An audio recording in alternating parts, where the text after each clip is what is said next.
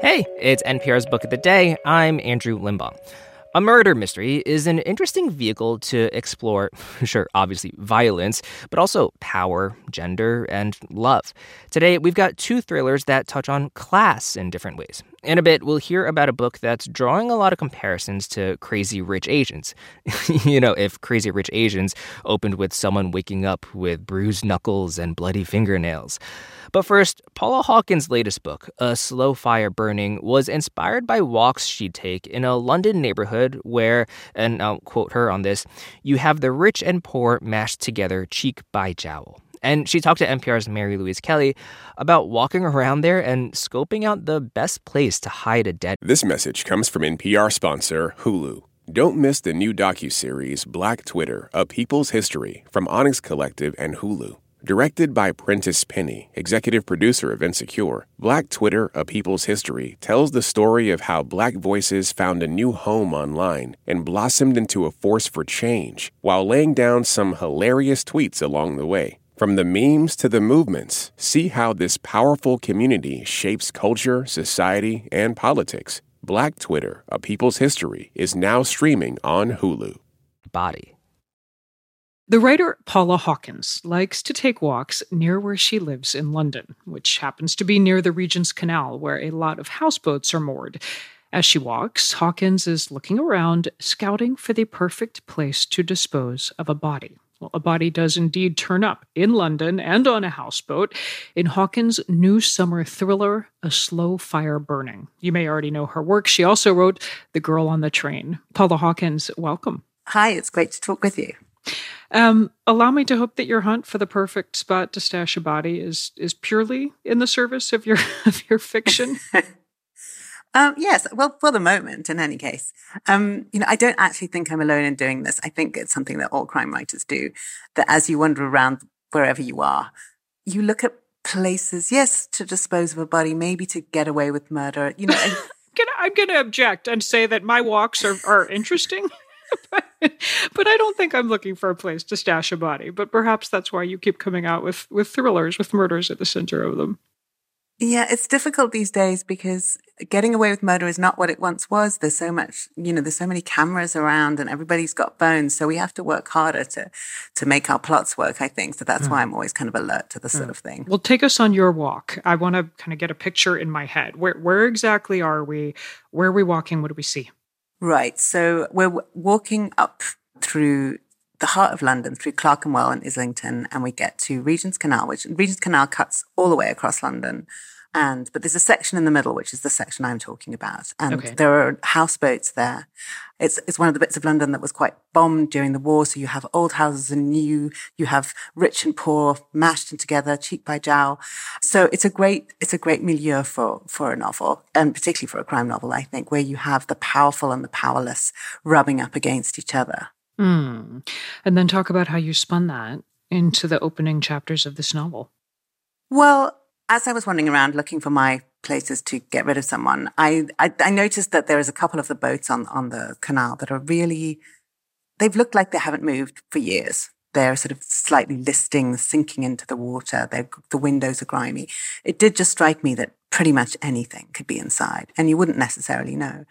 And that's kind of what set my mind going. And I'd also been thinking about a character for quite a while. And this is something that I do, that I live with a character for a long time before I write them. Mm-hmm. That was certainly the case with Rachel from The Girl on the Train. And that was the case with one of the key characters in this novel, which is a woman called Laura, a young woman who has had a lot of difficulties in her young life. And she, at the opening chapter of the book, spends the night with somebody on a houseboat.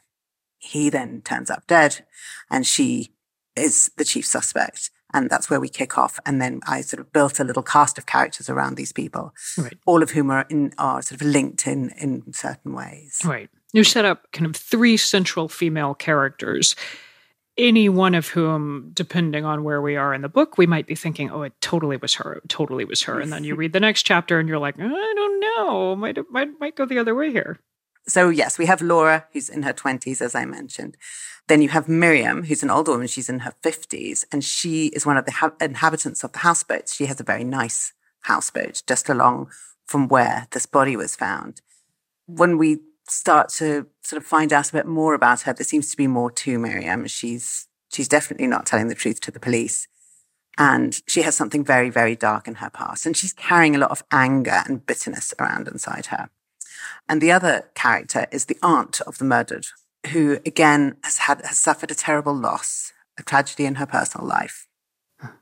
Stay with the point you just made about the characters who are just carrying a lot with them, because there's tragedy in this book beyond the murder with which it opens. There's the loss of a child, and several of your characters are wrestling with grief over that, or are destroyed by grief over that. Other of your characters seem to me to be trying with somewhat more success to heal from awful events in their past, and I wondered what you're saying here about loss or about relationships. Well, I think the way I tend to build characters is I tend to have in my mind something which scars them or marks them or is a fundamental event in their lives. And then they're all fairly ordinary people, really, on the surface of it. But I am interrogating how tragedy and trauma affect us and what the different ways in which we respond to things, whether we try to avenge ourselves or whether we try to forgive, and what that actually means for us as people, and whether in some circumstances these things are even possible. I mean, I wonder, have you come to any conclusions about why some people, whether it's real people or characters who you're building, why some people survive great tragedy, great loss, and others don't and are destroyed by it? I don't think I have a simple answer for that. And I think because so much depends on your individual character, on your support network. But I think perhaps how open you are to seeking help, I think sometimes is probably a big part of it. I think my characters in the novel haven't maybe necessarily sought help in the ways they ought to. They've sort of turned inside and tried to hold everything inside. And it's that holding everything inside that is eating away at them. Having said that, I think that not all of us seek help easily. And that's not necessarily our faults either. It has to do with upbringing and, the way we're taught and that kind of thing. So I think there are just so many different factors in there. But for me and my characters in this, I think it's partly the way they have turned inside and tried to hold everything inside instead of perhaps being more open and dealing with it. The girl on the train was famously narrated by an unreliable narrator. She's telling you things and you're not sure whether to believe her or not. And it does occur to me in this book, you have a number of main characters, and we're seeing different pieces of what may have unfolded through different people's eyes. But for the most part, I found myself kind of buying their accounts and believing them. And I'm curious, what made you feel like you were ready to write a novel like that? Well, I mean, I still believe that all of us are at some point on a scale of unreliability when we're telling our stories. So yes, I guess Rachel was fairly extreme, and that had to do in her unreliability, and that had to do with a very specific thing with her, and it was the fact that she drank too much, and sometimes she couldn't remember what she'd done, and she filled in blanks and that sort of thing. So she had a particular problem. For me, the way that I narrate is actually quite sort of realist, as people shaping their stories. Nobody really tells the whole truth, do they? None of us do that on a regular basis every day. We are always kind of shading some things out and dropping other things in. So I think we're all on a scale of some sort there. But yes, they are more straightforward. But that is partly to do with the fact that they're not all drunks. Yeah, it helps. You're reminding me of, is it Hemingway who said, write drunk, but make sure you edit sober? Yes, exactly.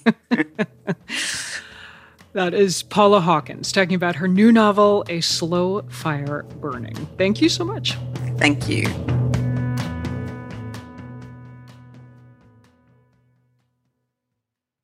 This message comes from NPR sponsor LiveRight, publishers of Left for Dead: Shipwreck, Treachery, and Survival at the Edge of the World by Eric J. Dolan. The true story of 5 castaways abandoned on the Falkland Islands during the War of 1812. Available wherever books are sold. This message comes from NPR sponsor REI Co-op. REI has gear, clothing, classes, and advice for camping and glamping, biking and hiking, axing and snacksing. Visit your local REI Co-op or rei.com for the 1,000,001 ways to opt outside. Amanda Jayatissa's new book, You're Invited, is set in the ritzy part of Sri Lanka, like 90210, she says in this interview with NPR's Aisha Roscoe. And they get to talking about how, actually, Sri Lanka is in the middle of this huge economic crisis with food and fuel shortages. And yet, you'd see the mega rich and famous party it up on Instagram without a care in the world. It's just one of the ways Jayatissa uses Instagram in the book to portray the kind of fake-out that's bread and butter for thrillers. If Amaya, a Sri Lankan woman living in Los Angeles, is surprised to find out, via Instagram, of course, that her former best friend Kavi is engaged, she's even more surprised to find out that it's to her college ex-boyfriend. Messy, messy, messy. She's stunned when she actually gets invited to the lavish, over-the-top affair, but she's also determined to keep the wedding from happening by any means necessary. You're Invited is the second thriller from Amanda Jayatissa, who joins us now from Colombo, Sri Lanka. Hello. Hi, Aisha. Thank you so much for having me on the show. I'm glad that you're here. So this story starts with Amaya at the wedding, which is a multi-day affair. Mm-hmm. Can you read us just like that first paragraph of the book? Sure thing. I woke up with bruised knuckles and blood under my fingernails, more rested than I have been in years. I guess this is who I am now, the kind of person who would finally get a good night's sleep after attacking someone else. The kind of woman who would fly halfway around the world to stop my ex-best friend from marrying my ex-boyfriend. If that's one too many exes for you, well, it certainly is for me. But I'm also the kind of woman who does whatever it takes. So here I am. This is not a spoiler. This is the first page of the book. But it's not looking great for Amaya, right?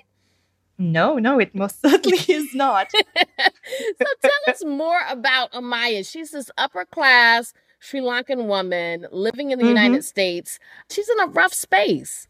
Yes, that's right. When we meet Amaya, it's been 5 years since she's spoken to her best friend. She's pretty much cut ties with most people back home, and she's living in LA. She has opened a little spice shop. She is not doing as well as she could be, but she's also doing this thing where she's keeping tabs on her old friend through Instagram. And she does it through these anonymous accounts. But she likes to know multiple ones. Let's be clear, Amanda. This is not one Finsta, or which is a fake Insta. She has like 4 or 5. Okay. And she comments like, go girl. Yeah. So she's a little beyond those of us that just keep track of our high school friends. No, she's definitely got some issues. And she definitely longs to be a part of her friend's life, even from a distance. So when she gets this news, she gets down to business. The person who is the ex-best friend is Kavi. Tell us about her, because the thing about Amaya watching her is that on social media, Kavi is now like perfect, right? I actually got the idea for Kavi a couple of years ago when I was at dinner with my husband. The next table over were a couple, and because this is Colombo, everybody knows everybody, and the woman was quite famous. And the two of them spent the entire dinner not speaking 2 words to each other. They were on their phones the entire evening. When I went home, I remember I got on Instagram, and I think because we were at the same restaurant, one of her photos popped up. One of those really lovey-dovey selfies and this message about, how lucky she is and how she has this perfect life and how she's so thankful for this amazing relationship with this wonderful man. And that really, really stuck with me because I was like, that is not what I saw. I saw something totally different. So I really drew on that a little bit when I was writing about Kavi. She was a lot of fun to write, not going to lie. Yes. Apart from Amaya and Kavi, the other main character in this book is really Sri Lankan high society. And you mentioned like how everyone knows everyone. Both women grew up in Colombo 7. Talk to us about what that means and what that culture is like. So Colombo 7 is very much a little bubble on its own. Think sort of 90210, but a whole lot smaller, obviously, because Sri Lanka is a very small country. But it's a very claustrophobic sort of society where everybody knows everyone, everyone's in everyone's business, and they live a life far, far removed from the rest of the country, very much with their own rules. They just deal with things very differently from everyone else. So it was very interesting for me because I grew up relatively privileged, but definitely not, Carvin de Fonseca level privileged. Okay, so you're not a Colombo 07 girl. No, I am not. Okay. But I was very lucky to attend very good schools here in Colombo. So I had a lot of friends who were from that sort of society. It's very interesting for me even now, Aisha, because I don't know if you know, but Sri Lanka is going through kind of an economic crisis at the moment. For the audience, Sri Lanka is going through, really devastating inflation. And then there's like a political crisis. There are food and fuel shortages. Just a few weeks ago, we talked to someone who was, reporting from the lines for fuels, which people stand in for days. Yeah, exactly. It's just a very, very tough time for the country in general. But you wouldn't know it if you were to, get on Instagram and look at, some of the posts from people within this community. Sometimes you'd go online on a Friday night and you'd notice that everyone's out partying and doing their thing. And I remember turning to my husband and saying, how do they have fuel to get there? Because currently there's no fuel in the country. It's a wild time, essentially. You write books, but you own cookie stores, which seems like a very wholesome job for someone who writes like thrillers. Like, Yeah, especially because I remember we got a shipment in the other day and it came in this really large box. And I was staring at this box for a while. And my brother-in-law actually was helping out that day. He looked at me and he's like, "What are you doing?" And I was like, "You think a dead body could fit in that box?" He's like, you have problems. Just bake some cookies and stop thinking about murder. So what is harder? Is it running the cookie stores or writing thrillers? Oh, writing thrillers is easy. That's easy? That's the easy part? Oh, wow. No, let me take that back. It's not that it's easy. It's just that I really, really love doing it.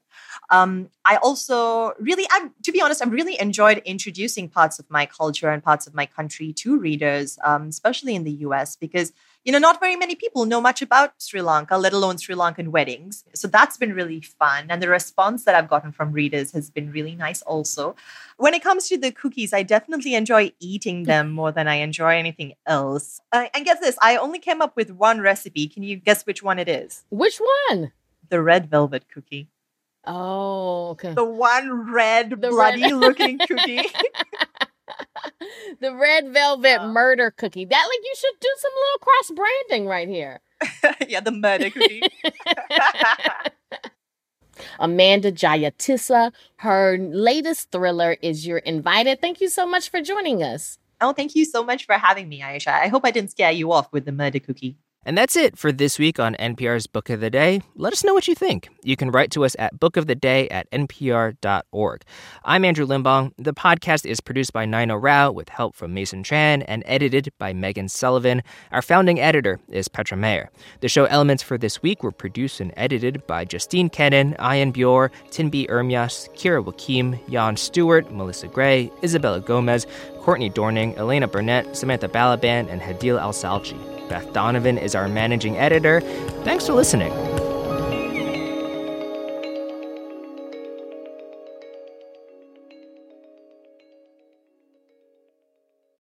This message comes from NPR sponsor Vuori, a new perspective on performance apparel. Clothing designed with premium fabrics, built to move in, styled for life. For 20% off your first purchase, go to vuori.com/NPR.